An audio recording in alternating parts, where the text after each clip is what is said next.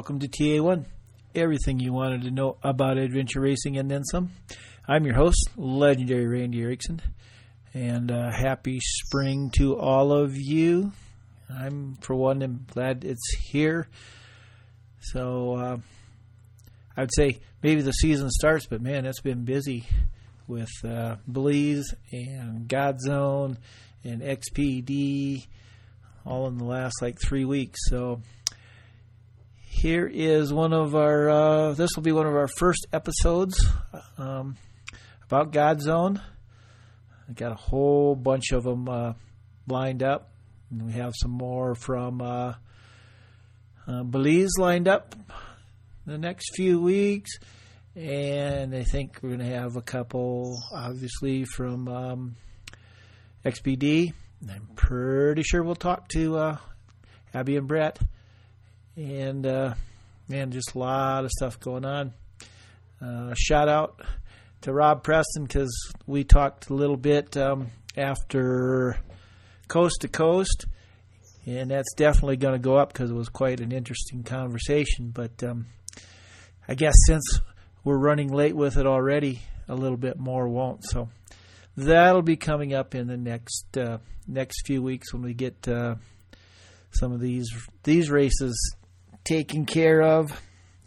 So I guess it's enough babbling with me. I have a dog that is out in the truck. We just got back from a little hike, little flying of the drone, and doing some time-lapse stuff. Just getting a chance to play with all that fun kind of equipment and work on different techniques and stuff. So next time I get to a race, I'll bring you even more cool coverage. So birds are under cages. Waiting for Paulette to get home tomorrow. She got to go out of town again. Well, she didn't get to go out. She went to work. And she's got a new project. She closed her clinic and is doing some other stuff, still seeing a few patients and some other cool things that will actually make money and not be nothing but paperwork. So I'm kind of excited about that. Anyway, let's hear what Chris and Emily had to say and enjoy the Godzone coverage. All right, go fast, take chances, and thanks for listening. Bye. Is that working? Enable your video.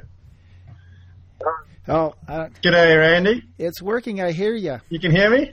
How are you? Good. Yes, I can. Excellent. She's over here somewhere, hiding, eating breakfast. She got distracted to talking on the phone. Yeah. So whereabouts are you based, Randy?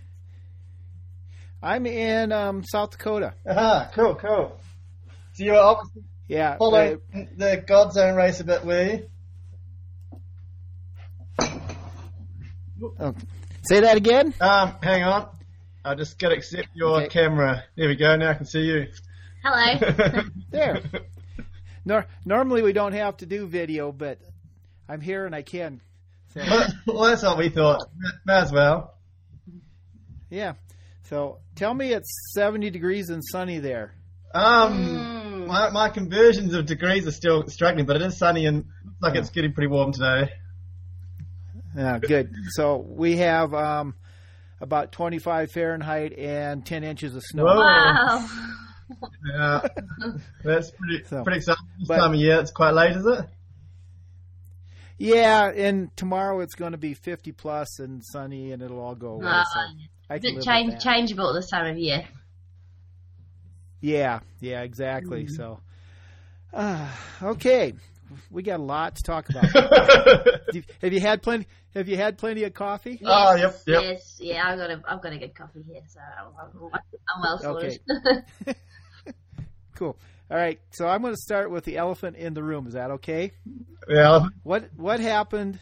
What happened between checkpoint? What was it? 26 and 27. Yeah. There did seem to be a little bit of stirring up some amusement on Facebook and wherever the followers of peddling off down the wrong arm there. Even as we did it, we knew. As soon as we realised what we'd done, we thought, oh gosh, everyone's going to see this. Yeah. I think Aaron was a little scared he might get some flack for it as well, but no, it was all my doing. Yeah, no, pretty much I guess we'd just come off the bikes and we're feeling pretty excited that, things were looking up for us because we had just, I guess, gone past Sword Fox and knew we had a bit more sleep in the bank there than what they had because we'd sort of had a reasonably good sleep the night before, whereas they'd more or less pushed through from the previous afternoon. And yeah, so we sort of did a reasonably good transition into the boats and headed off. And I guess there was a couple of things retrospectively that were some good learning points, but I think the key thing is I sort of looked at it and thought, you can't really go wrong. Didn't pay much attention. I mean, it wasn't like it was difficult navigation, but it was, I guess, so it sort of lured me into a bit of a false sense of security, just looking at it and thinking, you pretty much, and the way they had the map, not for the viewers online you couldn't see, but on the maps that we were given by the organisers, they had some information that was covering up more or less where there's a whole arm where the arm continued beyond where you were supposed to turn. So on the map we were given, it looked like you more or less would hit a sort of land and be forced to, turn left up the correct sound. Whereas obviously in reality you could, do a very gentle corner and continue on indefinitely, more or less. And yeah, it was a little bit embarrassing because we were sort of, I guess we hadn't looked at, the time when we set off, and I think we had a tailwind. I guess just the boats are so much faster than in the Patcraft, so we sort of didn't really, fully account for just how quick it would be to get down there. We sort of paddled off, but we weren't sleepy, were we? We No. were paddling quite hard. Honestly, I think I think lots of people thought, I must be real tired, but no, it was. Fortunately, that wasn't an excuse. No, so I think we just sort of paddled off, quite well, and then Aaron actually was like, it looks like there's a bit of a, sound off to the left there, which was actually where we should have gone up. But I sort of had a bit of a look at the map and was like, well, we can still see the hills on this right-hand side, and we should be hitting a headland in front of us if we, go too far. We couldn't see anything straight ahead, but I sort of got I hadn't really checked the compass that thoroughly. And more or less I was like, we can't really go wrong. We'll just keep going, and sooner or later we'll get a Woken ride out and we'll, hang a left there. But we kind of paddled off excitedly, and again, I think because of at that stage in the race, the time kind of goes a bit quicker, so it's probably sensible to look at the watch a bit more regularly. But, the next thing we sort of knew, I was like, this is really not looking right, because I knew that, we had been paddling for quite a while, and this headland I was sort of looking at on the right-hand side had disappeared, and we still weren't going round to bend. And then I more or less pulled out the map more thoroughly, and kind of, after about a few seconds of looking at it, once I'd sort of opened the map out, to the full extent, was saying like, made lots of swear words. Yeah, was pretty much realised that we'd been paddling about 45 minutes downwind in the wrong direction. It was like, that's really not good. So yeah, it's definitely a bit of a down moment for the team, because I guess, you race so hard, and, spend all this time, trying to save little minutes here and there and things, and then just to throw it away with more or less pure carelessness. Because it wasn't, as I say, like, I think it would be more, it'd be still frustrating, but a bit more, I guess, understanding if it was, just tricky navigation that you really were, trying your best with, and, just couldn't make sense of it or whatever. Whereas it really was just carelessness. So it was kind of, I felt pretty bad for the team, because, especially if we then got beaten by somewhere around that 0 to an hour and a half, and be like, it was all my fault that we kind of cocked up. But yeah, I guess, we were feeling pretty good, and I guess that sort of made us a bit more angry with frustration anyway. So we pretty much set off paddling wildly back up to where we should have been. And yeah, by the time we got into the hut, we were about an hour behind Sword Fox, which was about what we expected, because we knew we'd lost more or less an hour and a half, but I guess we were already ahead of them and paddling a bit quicker. So we were sort of an hour down behind, but they had stopped to sleep, so they were there in the hut, and I guess we knew that they would be sleeping, or I guess we felt that if they chose not to sleep, like if they thought, oh, we'll just try and push on, then that would be also a really bad decision for them, because they, we knew they were kind of quite tired, and they still had 20 hours of race. Well, it wasn't like it was just, another 5 hours to go. So that's the thing. So we still had quite a long way to go, and we had already, I don't know exactly the figures, but we had at least 2, maybe even close to 3 hours more sleep than them. So even though we were kind of like an hour behind at that point, we kind of were up, a couple of hours of sleep. So even after they had an hour, I guess our total sleep over the race was still an hour or, an hour, 1 to 2 hours ahead of them. So I guess even though it sort of felt like, at the time, we were kind of slightly behind, or, maybe, that they'd have this hour and they'll be fresh. The thing is that, at that stage in the race, I mean, an hour's sleep definitely is better than no sleep. If you're feeling really tired, you'll go better, but it's not going to suddenly make you feel like you've started the race afresh. Exactly. So yeah, I guess we were, fairly... We were pretty fired up. Pretty fired up, so we just, basically went up the valley as quickly as we could. Basically, our game plan is that we knew we were also keen to have some sleep as well. So we more or less just went up there and I guess because we knew we were only racing, going to stop for a sleep, it's sort of easy to keep motivated to, push hard for a few hours, sort of knowing you're going to have a break. So we kind of went up there really hard and then had a quick 1 hour stop, and then, as I say, kind of set off reasonably eager again. Yeah. Well, it made for excitement.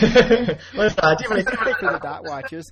Definitely caused a bit of frustration for the viewer, well, entertainment for the online viewing. Yeah, I've seen a lot of photos posted around of that screenshot of the at the point where Fox is going into the fjord and Elands is just way out on the side, and that's been sent around all over the place. Yeah.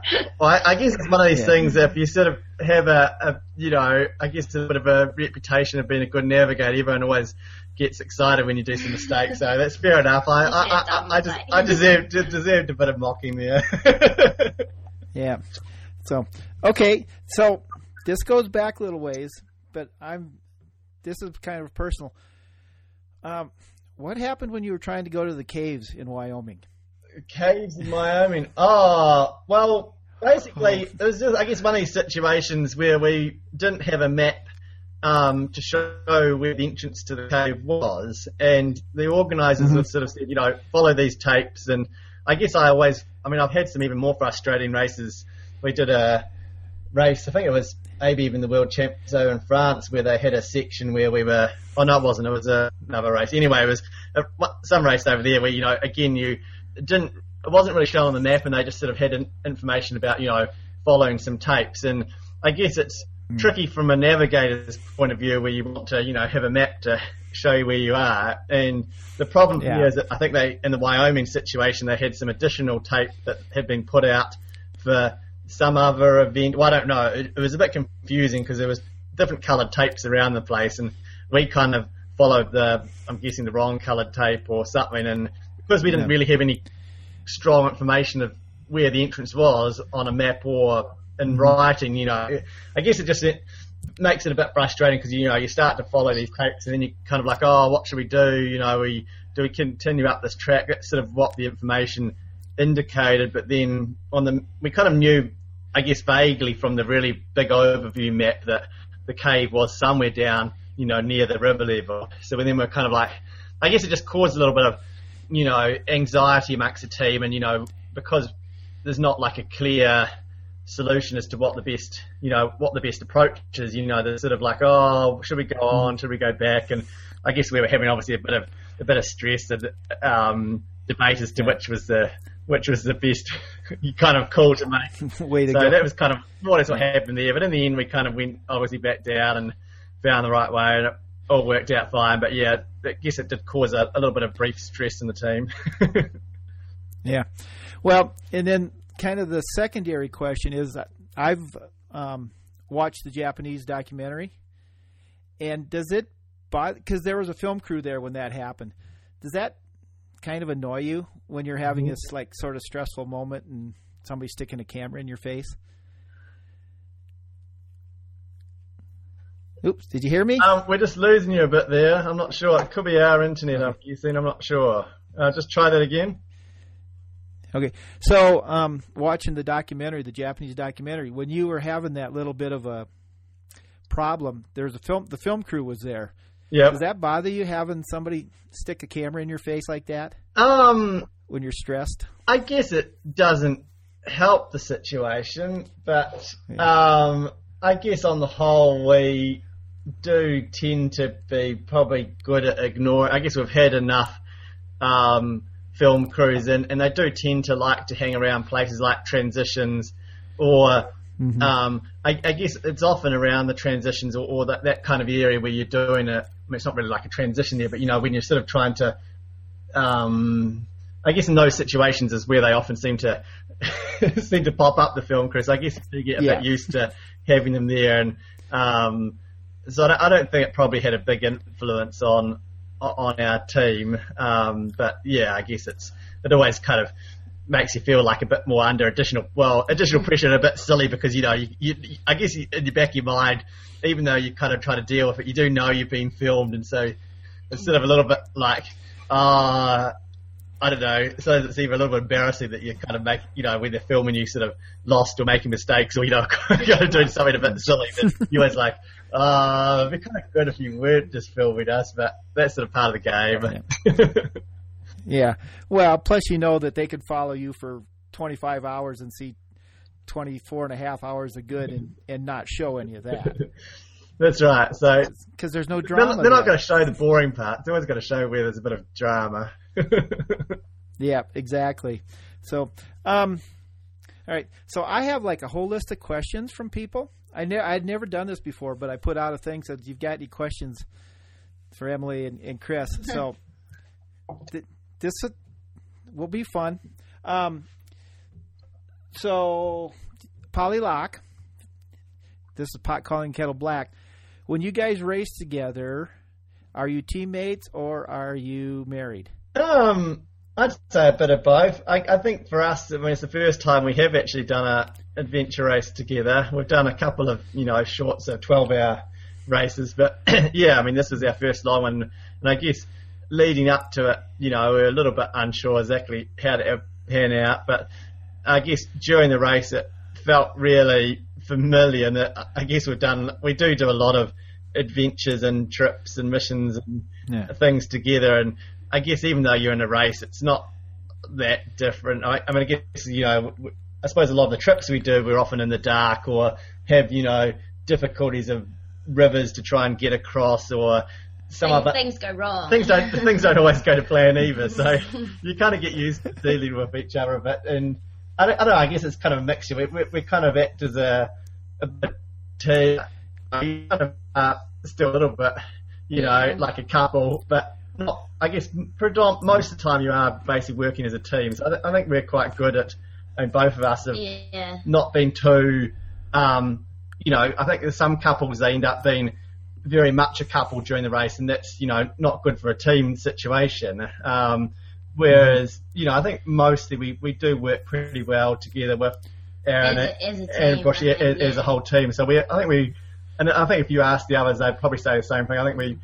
I think for us, one of the big things that was really cool about this Godzone race is that we did have a really good team, and it felt like a foursome, not a 2 and 2. Yeah. Oh, yeah. So that's cool. But you've raced the same race but done different teams, right? Because you did both did Godzone 2 years ago, right? Am I remembering right? We've both done it every year, but you're right. Never on the same. Okay. but you're right. We have teams around. Yeah. Is it easier when you're on the same team, or easier when you're separate teams racing the same race? I thought it was nearly easier being on the same team. I thought so. Finish at the same time. Yeah, you didn't have to wait around for each other. No, exactly. And I think we could sort of share out normally there's this big dilemma when you've got all your gear and you're trying to sort it out, and Chris is saying, here, you can have this many batteries, and I'll have this many batteries, and then, what are we going to do? We've only got one of the PLBs, how are we going to sort that out? Whereas this time, we didn't have to make decisions like that. So, and food as well, we were able to just share. Like, sometimes I just said, right, Chris, you can just carry an extra sandwich in there, and then I'll have that, thank you very much. So, I think it's easier in some ways. Yeah, no, I thought, and even just when you're out there, it's kind of, I don't know, I thought it was quite cool racing with him and just sort of sharing the same experience together.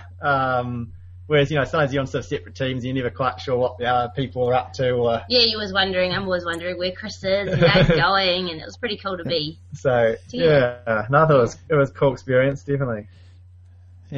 Yeah. So I guess the ultimate question is, would you race together again? I think we're both pretty keen. Yeah. I'd race with Chris again. Don't know if he'd race. Well, no, I think he would. Yeah. That's a definite positive. All right. Question number 2. My friend Paul Ayers, this is probably more for you, Chris. How do you navigate in low visibility situations? Nighttime, fog. What's your secret? Yeah. If you want to tell everybody. Oh no, there's not any particular hidden secrets. I guess it does depend on the terrain and what I guess features there are to go off. I guess predominantly, obviously, as it gets lower visibility, you do rely on the compass a lot more. Because if it's good visibility, you can see the features that you're trying to navigate off, and you can more or less put the compass away. So a lot of the time, if you're out in the open in the daytime, then you don't really need the compass. You just look at what the contours and hills are doing. But at night time, you obviously still need to pay attention to that. But I guess there's quite a bit of the time where all you see is trees or sort of dark ground in front of you, and on the scale of the maps that you typically use in adventure racing, like an Orienteering, it's not such a big problem because there's so much detail. You can I guess you can often see detail even reasonably close by, whereas in the adventure racing at that scale of map, you have to go several hundred meters before you'll sort of see any real big change in in the features. And your visibility at night time might only be 20 meters or not very far. So I think that the compass is definitely a fairly key element there. One of the good techniques, which I don't know, it doesn't always, I guess I wouldn't always use, but can be quite useful, is to aim off a little bit. So try and, rather than going directly straight to where you're wanting to go, if there's something a little bit you can either follow slightly, like, the edge of a slope line, or if you're trying to hit a point, like, say there's a control on a river and you're coming at it from sideways, then if you kind of deliberately go a little bit left or right, and then when you hit the river, which side of the control, you can then, follow along. So you can kind of, I guess, bounce off features a little bit rather than trying to go, I guess the key is to stay in contact. So sometimes, you might go a tiny bit out of your way, which I do quite regularly, just a little bit, slightly left or right, just so that you can then hit a handrail or a feature that you kind of like, okay, now I'm here, and sort of keeps you in contact. Whereas if you try and just ignore them and just purely go on the compass, you'll drift. It's pretty impossible to get a super accurate bearing, especially when the maps, the magnetic north's off and you haven't had time to, accurately draw on. And when you're going through the terrain, you also don't want to be slowing down.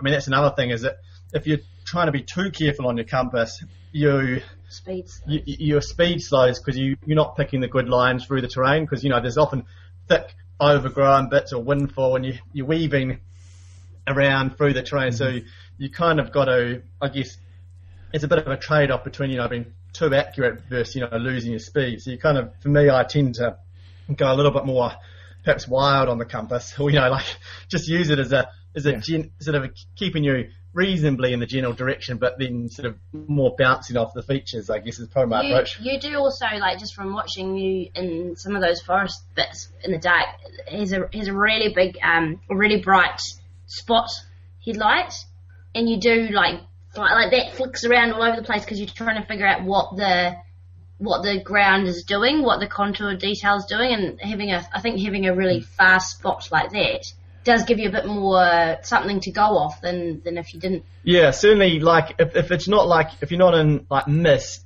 or really dense forest. If it's just a normal forest or in the open, and especially at night time, then having the bright sort of light means you can see a little bit further and again kind of pick up the bigger picture a bit more. Because I guess the more I guess another trick I do occasionally is to turn the light completely off, because at night time I guess your vision, when you've got the light on, it gets used to the light, and so your night vision kind of is not all that good. And sometimes in those situations, what you really want to be seeing is, what's that hill, a kilometre away doing, and you're never going to see that with your light, because your light's never going to be lighting up a hill several kilometres away. But if you turn your lights off and just wait for a minute or something, and so every so often I definitely we did that in this race once when we were on these I think it was checkpoint 19 or 20, I can't remember. There was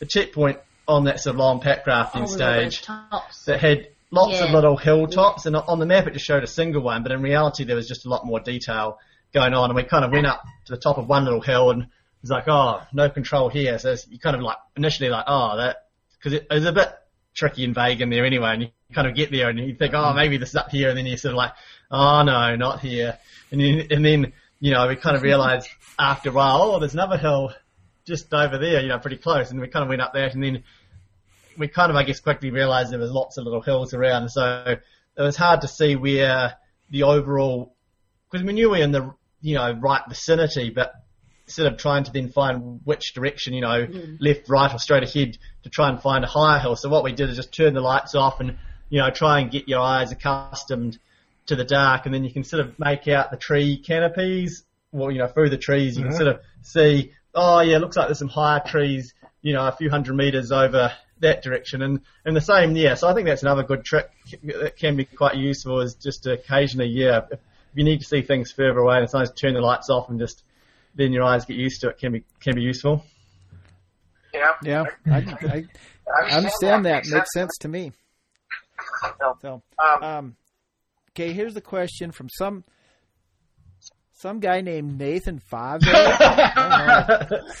Who's that strange? I think he's some sort of wannabe or something, but and I'm guessing maybe this might be a little bit of an inside joke, but is David Bowie in heaven or in space? Definitely in space. Yeah. No. I think that was from years ago. We had a video of us racing the Seagate, and I think it was World Champs in France, and we were singing Flight of the Conchords, but Bowie in space. It's very far out. I assume there was something there. Yeah. No, it was a fun time then. Fun times. Yeah. So, all right, my friend Donna, Jan, she said, you guys look pretty good right after the race. How did you really feel? And then how long does it take you to feel normal-ish? Yeah, I think, well, it certainly felt good on the finish line. I mean, I guess, like, you've got all the excitement and the high of the fact that you're finishing, and, the fact that we'd won obviously was pretty exciting. So that probably gave us a bit of a, I don't know, maybe adrenaline or just general sort of boost of feeling. But I think we did actually look after each other pretty well in this race. On the scheme of things, we ate really well. We had lots of like fresh fish and avocado and things in the boxes, and I think the nature of the terrain was that, it was rough and tough, but it was slow going. And so, I mean, obviously other than poor old Dan with his feet, which was, he was a mess because of that, but I think if it hadn't been for that, he would have also been the same as the rest of us.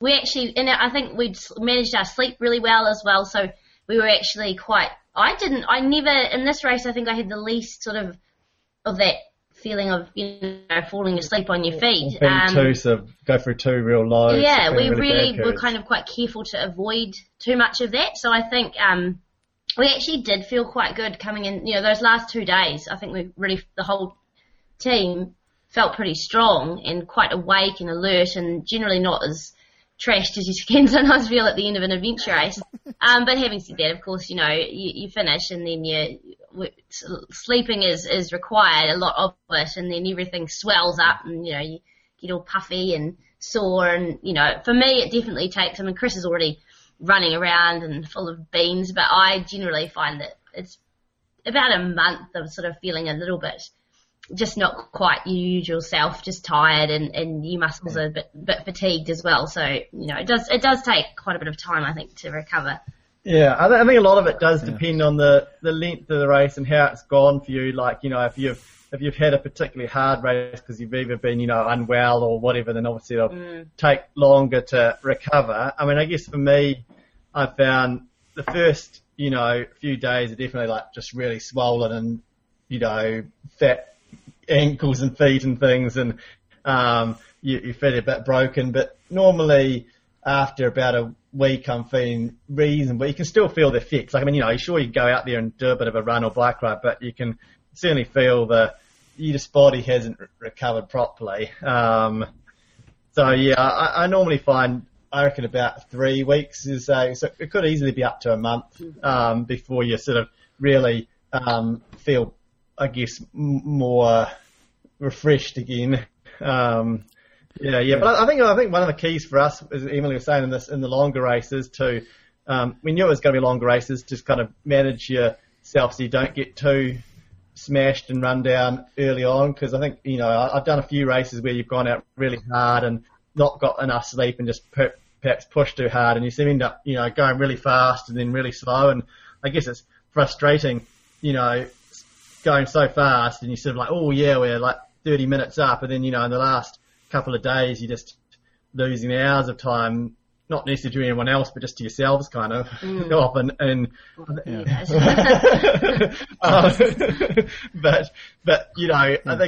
I think, you're always going to go faster to start, but I think trying to keep it a little bit more balanced is a good strategy. Yeah. So, question for me, because I have some. How hard was this race compared to some of the other really hard races, and was that what you expected? I guess for me it was an easier race, which I know the Godzone organisers probably won't like me to say, but a lot of it is to do with your strengths and weaknesses and kind of how you manage yourself and a little bit how you go. Like for Dan with his feet, I suspect certainly towards the end it was a real hard race. He was definitely not in quite a bit of pain, and definitely I guess it does take a lot out of you, even just physically having to deal with issues like that. So I think for him, he certainly was feeling a little bit more wrecked after the race, and it was quite difficult. Whereas I guess for me, and probably Emily as well, a little bit, the nature of being off trail. I loved the course. I really I guess for us, we love being off trail. Like trail, basically, the more off trail, the better. And because a lot of people find it sort of hard work going off trail, but I guess to me, you kind of go a little bit slower, and it's because of what I'm sort of like and used to. I guess to me it's sometimes more relaxing. I mean, it's a bit tricky eating when you're trying to navigate and you've got bushes everywhere, trying to get some food out, and especially if you're making up, not like a bar, but, like trying to have a little muesli, make up a little sort of meal in a bag. That can get a bit challenging.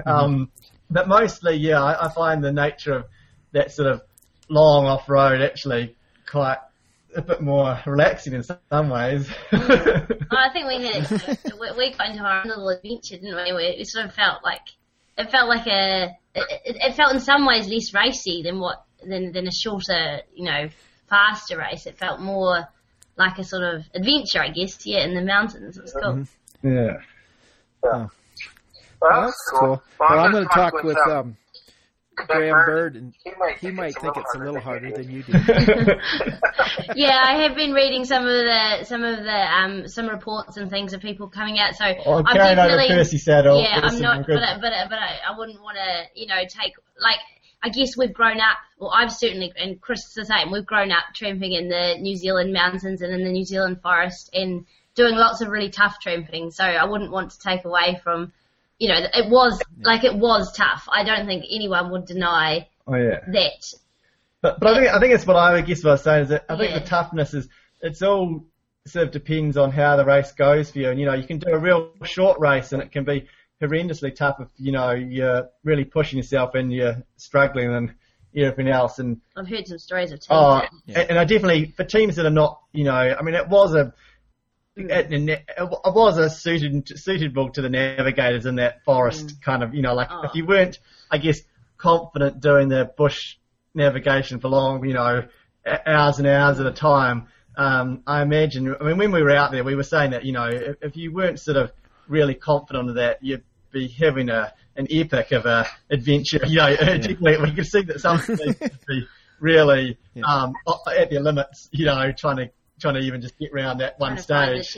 Yeah, so I can certainly see that it was, there's definitely some big adventures for quite a few teams out there, for sure.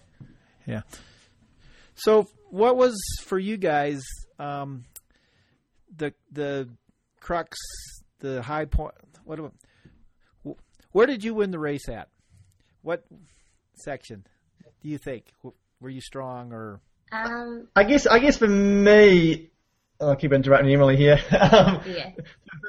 For me, I felt the key deciding factor that sort of started off was when we slept in Westy's hut, and the others decided not to sleep that night because we'd had two, bigger dark zones the first two nights. So, a lot of the front teams had all got a reasonably good sleep, and I think Swordfox had basically felt that because they'd had some really good sleeps, they're more or less starting the race fresh from a sleep perspective. And I think, it's typical in these races for, not to sleep on the first night.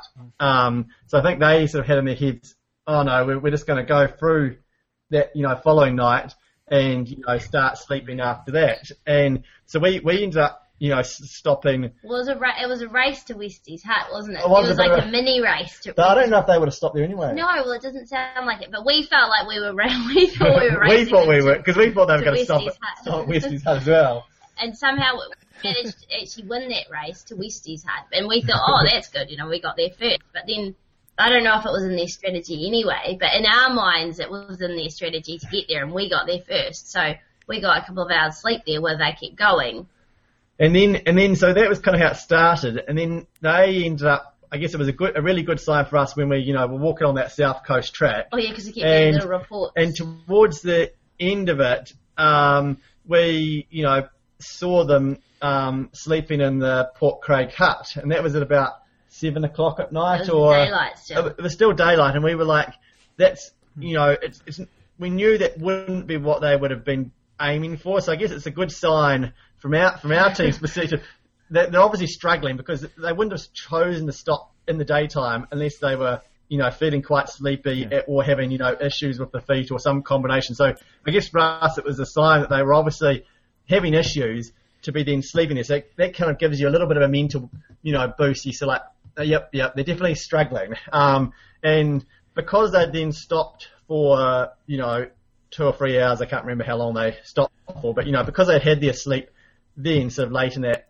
that sort of evening, if you like, they then were like, well, we, can't really afford or, not wanting to stop again that night. Whereas because we'd, slept the whole night earlier, we then stopped on the mountain bikes around midnight and again had a 3-hour sleep. And found a very comfortable little shelter that had a lovely roof and couches and it was and in the raining. Raining. And Darren's flying me going, oh, I like the sound of that rain. Swordfox are going to be having so much fun in the forest right now. Yeah, because we saw their lights go past when we were lying there, just sort of going to sleep, or maybe they sort of woke us up very temporarily. But either way, it was kind of a bit of a surreal moment because we were just lying there. It was raining on the sort of tin roof, and we were just lying there going, oh. We just ate a whole lot of salmon. Oh yeah, and we're like, oh, I hope it's really miserable out there. We were thinking to ourselves, and sure enough, we didn't actually realise, but we hopped up in the morning. We ended up mucking around, losing close to an hour, just trying to make decisions. And it was a tricky forest. It was a tricky forest, whereas they'd sort of end up, spending the whole night basically fighting these forestry trails. And I think, just the sort of how that ended up playing out, we sort of, got the good sleep and they sort of were fighting the trails in the night time. I think that kind of was where the turning point to me sort of was. And so then I guess as it got, towards the end of that bike ride, we ended up, catching them up because we were sort of had all this extra sleep and were feeling fresher and they were sort of getting tired. And I think just to me that's sort of how where the deciding factor was actually quite early on. And it wasn't like, I think from a strength navigation point of view, we were very well matched in that, they were navigating really well. They've got 3 good navigators on their team as well. And we're obviously doing a good job, at least when we saw them. And they were really smooth. And speed-wise, they've had a lot of also practice. I mean, they are all they've kind of got an orienteering off-road background as well. So they were also, efficient through the bush off track. And on the paddling, and I didn't really see so much in Blind, but I guess we thought we were probably quite similar strengths to them, so it was going to be a close race. But I think to us the big thing was I think we just ended up working a little bit with the sleep better, and I felt our teamwork was, to me, really good this year. Like, we were just really good at working as a team, whereas when we passed them, they were a little bit more individualistic. They were trying to more look after themselves, whereas the whole time we were, like when I was carrying and like I guess some of the more of the load and trying to navigate, then Emily or someone else would be kind of organising food to give to me rather than me having to do that, and just doing a lot of little things as a team. And I think to me it really did highlight this year. When people always say about the teamwork being important, but I think it really was one of the other big key factors to why we got a bit of an edge on Sword Foxes. I reckon we were working really well as a team this year. Yeah. Well, that's interesting because that brings us to a question that Trevor Mullins had. What's it like racing your teammates? I mean, is it fun? Is it hard? You kind of said you sort of know what they're going to do. How does that all play out? Well, I guess when you're racing them, they're no longer teammates. That's pretty much what happens. They become the enemy. And sometimes I'm a little bit bad at that. I should probably be a little bit less ruthless out there on the course. I'm not ruthless, but a bit more friendly. But I tend to find that when I'm racing whoever it is, they become the opposition temporarily, but afterwards, go back to being friends again, which sometimes is a bit weird, but that's sort of how it pans out. I guess it's, I guess the reality is that, you're still obviously, I mean, I think with any team, you're not wanting them to have, sort of big issues. Like, I guess you want them to have a good, I guess it's always beat a team when you felt they've had a good race rather than when, they've had some issues. So it's not like you're wanting negative things, but at the same time, you do always get a bit of satisfaction when you can see they're struggling a little bit. You're like, oh, yes. But I don't know. I think it's a bit of a funny situation, but I don't know. It seems to, so long as you kind of, I don't know, aren't too, I don't know what's the word. I guess it's still fairly good natured, the competition, really. It's not, you don't get too, it's not. There was some good banter when we were with them. Yeah, it's sort of, you are competitive, but at the same time, you're not actually, it's kind of in a fun way. Yeah. So do you interact with them any when you're on trail or, chat a little bit or you're not even together ever? With the other teams? Yeah. Especially your teams that have your teammates on them. I guess the first couple of days, if you kind of find yourself going along with another team, you tend to talk to them quite a bit because it's a bit of a novel. Someone else to talk to. You kind of on one hand you sort of don't really I don't know. I think most teams like to be by themselves on the whole, but at the same time, if you are beside another team, it's kind of interesting to have a bit of a puff because it's just some new conversation. So you generally do tend to. We had some good chats the Tiki tour about house building and all sorts of different things for a few hours coming into one transition. They were just with us, and so we just chatted away, and it was quite nice. It passed a few hours quite quickly. No. Always good to have a bit of puff. Yep. Naomi Whitehead said, "What do you think of your new nickname, the Sneaky Elands family?" The Sneaky. Sneaky. Well, so why Sneaky? Yeah. So were you guys being a little sneaky? Well, here's a better question. Are you sneaky during a race? Sneaky. Do you guys turn off your lights occasionally? I get Aaron's Yeah, I get Aaron's sneaky. He's cunning. Yeah, I reckon he's more sneaky than me. No, I just think do you turn? Yeah, we you do have done that before, though, haven't you? Oh yeah, definitely on the navigating. I do enjoy playing little games of, like if there's another team nearby, I certainly put a little bit of effort into trying to make it confusing for them one way or another, or trying to, kind of slip behind the hill. Like, we did some dumb things, well, not dumb, but, things in this race as well. Oh, we did try and, on that double hill, we tried to sneak away from a sword fox. That's right. Because they got up to the hill, and we kind of really quickly, rushed down to get off the hill so they wouldn't have seen where we were up there. Then we realised that we'd kind of really gone down the wrong side of the hill from where we were wanting to go, because we really thought about it too. It was just more of a panic of like, quick, let's get away from the control. And we ran down the hill, and then we were like, actually we really should have gone over the other side of the hill.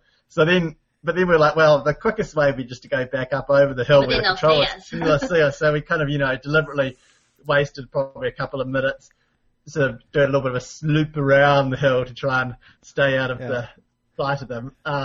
And certainly, there's... You go quiet sometimes if you've just found a checkpoint and you're wanting to, run sort of... But we didn't have to talk about that. Everyone was quite instinctive. Like, if we'd found a checkpoint, everyone was suddenly... And, I don't know, there's definitely, fun games when you know there's a... I mean, I guess that's the thing with Sword Fox, they're pretty onto the navigating. I mean, you certainly don't want to lead them into controls, but there's probably little point trying to, like at a sort of an intersection way earlier on, something silly. But I definitely in the past have been, often it's like, just got to get some food out of my bag. And, it's quite nice to let the other team go past briefly at a sort of decision point if you can. Or, I know, there's lots of little fun games. So I certainly enjoy the little...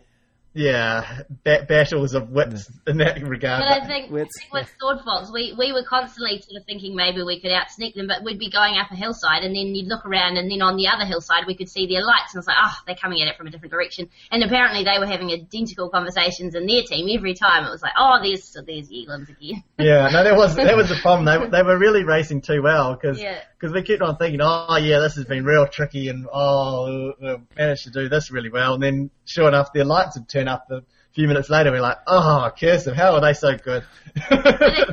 When we made our big mistake, Sword Fox actually thought when they got to the beach into that hut, they actually thought, because they'd seen some lights arriving earlier, so they actually thought that they were convinced that it wasn't because we made a mistake that we weren't there, it was because we were tricking them.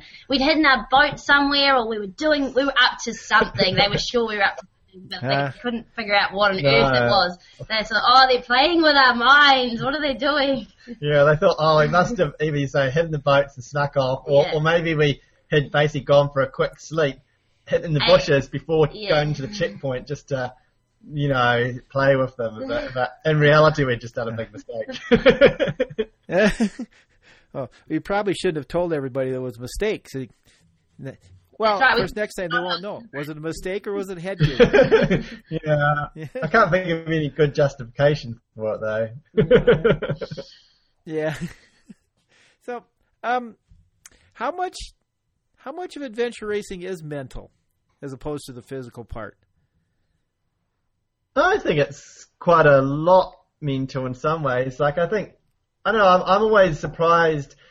I mean, I think, there's obviously both, but, I'm constantly surprised, even out there on the course, how your mental state affects your physical. Like, you can think you're really just like absolutely struggling and, really just, just physically like drained, and then, you'll change your mental state for whatever reason and you'll feel fine again, and you're like, physically I can't think of any real good physical reason why, things have suddenly changed, because you mentally have changed. And so I think I feel it does play a big part, and as far as staying motivated when you're tired and things like that, I think there's a lot of people that when they do get really tired, they start the race when they're feeling fresh and, they're all fired up and, eager to race, but they get tired and they get, sort of a bit run down mentally and,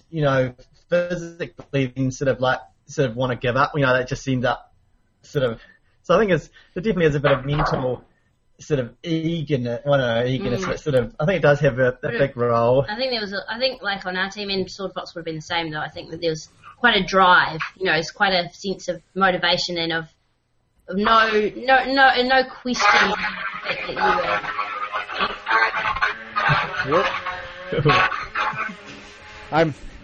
Whoa. I'm still at work. Oops.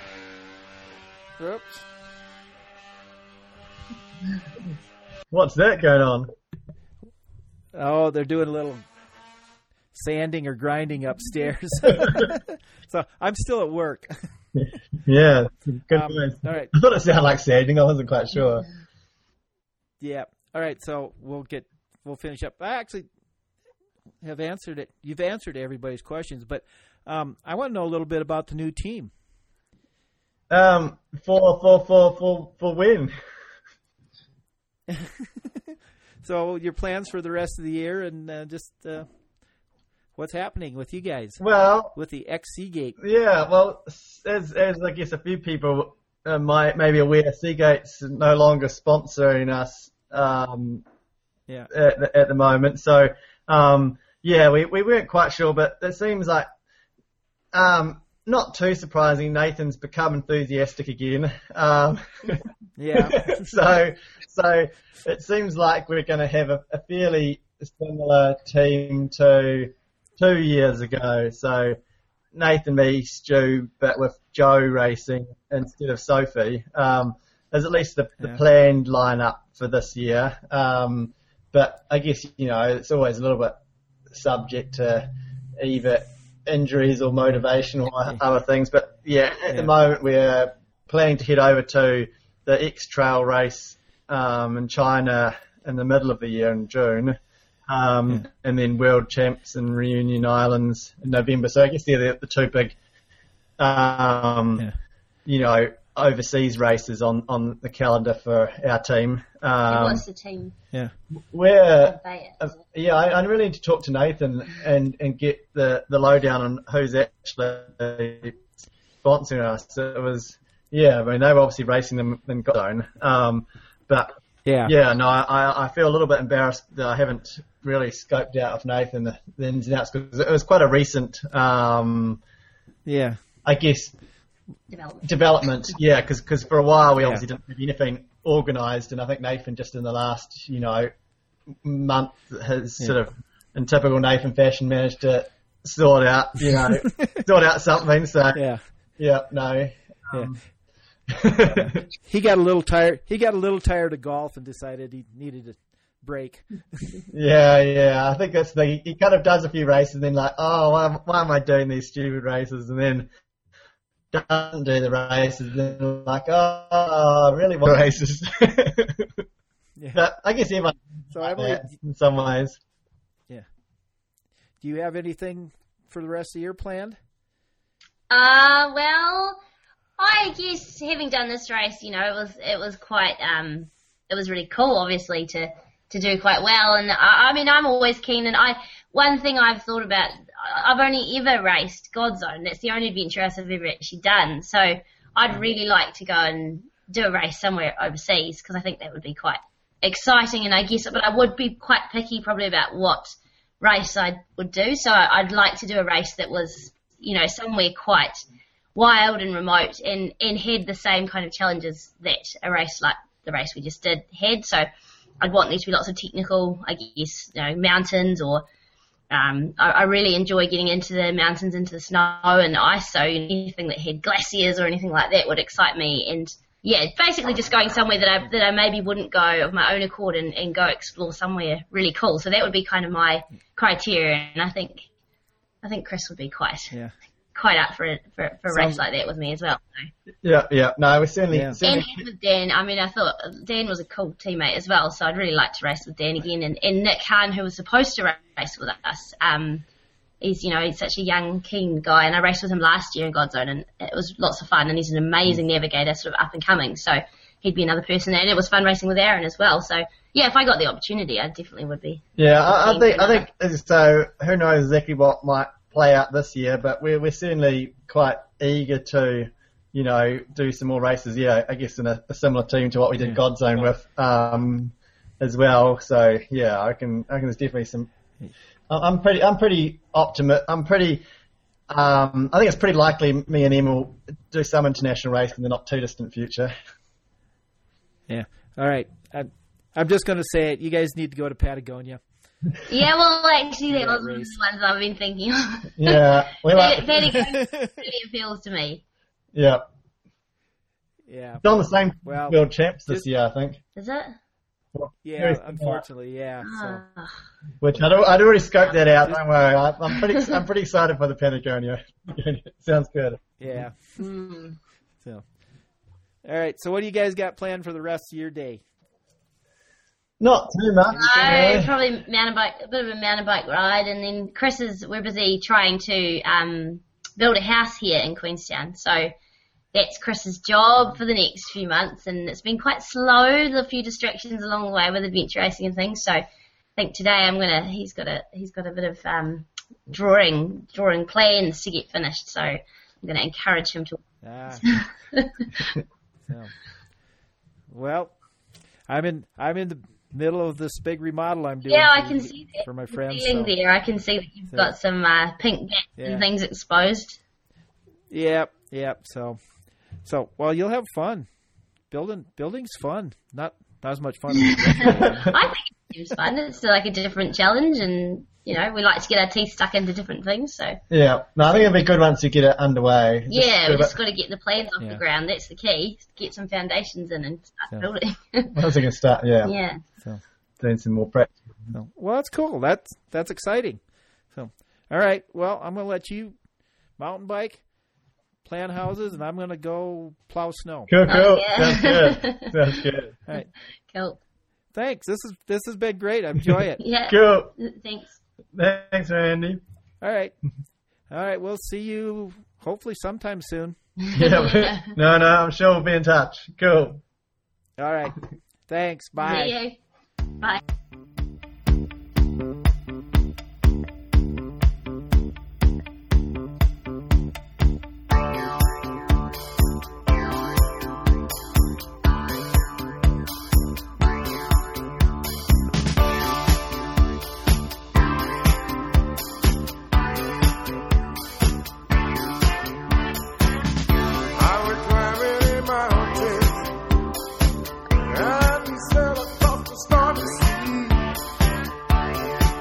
What it takes, baby, to show how much you mean to me. I guess it's just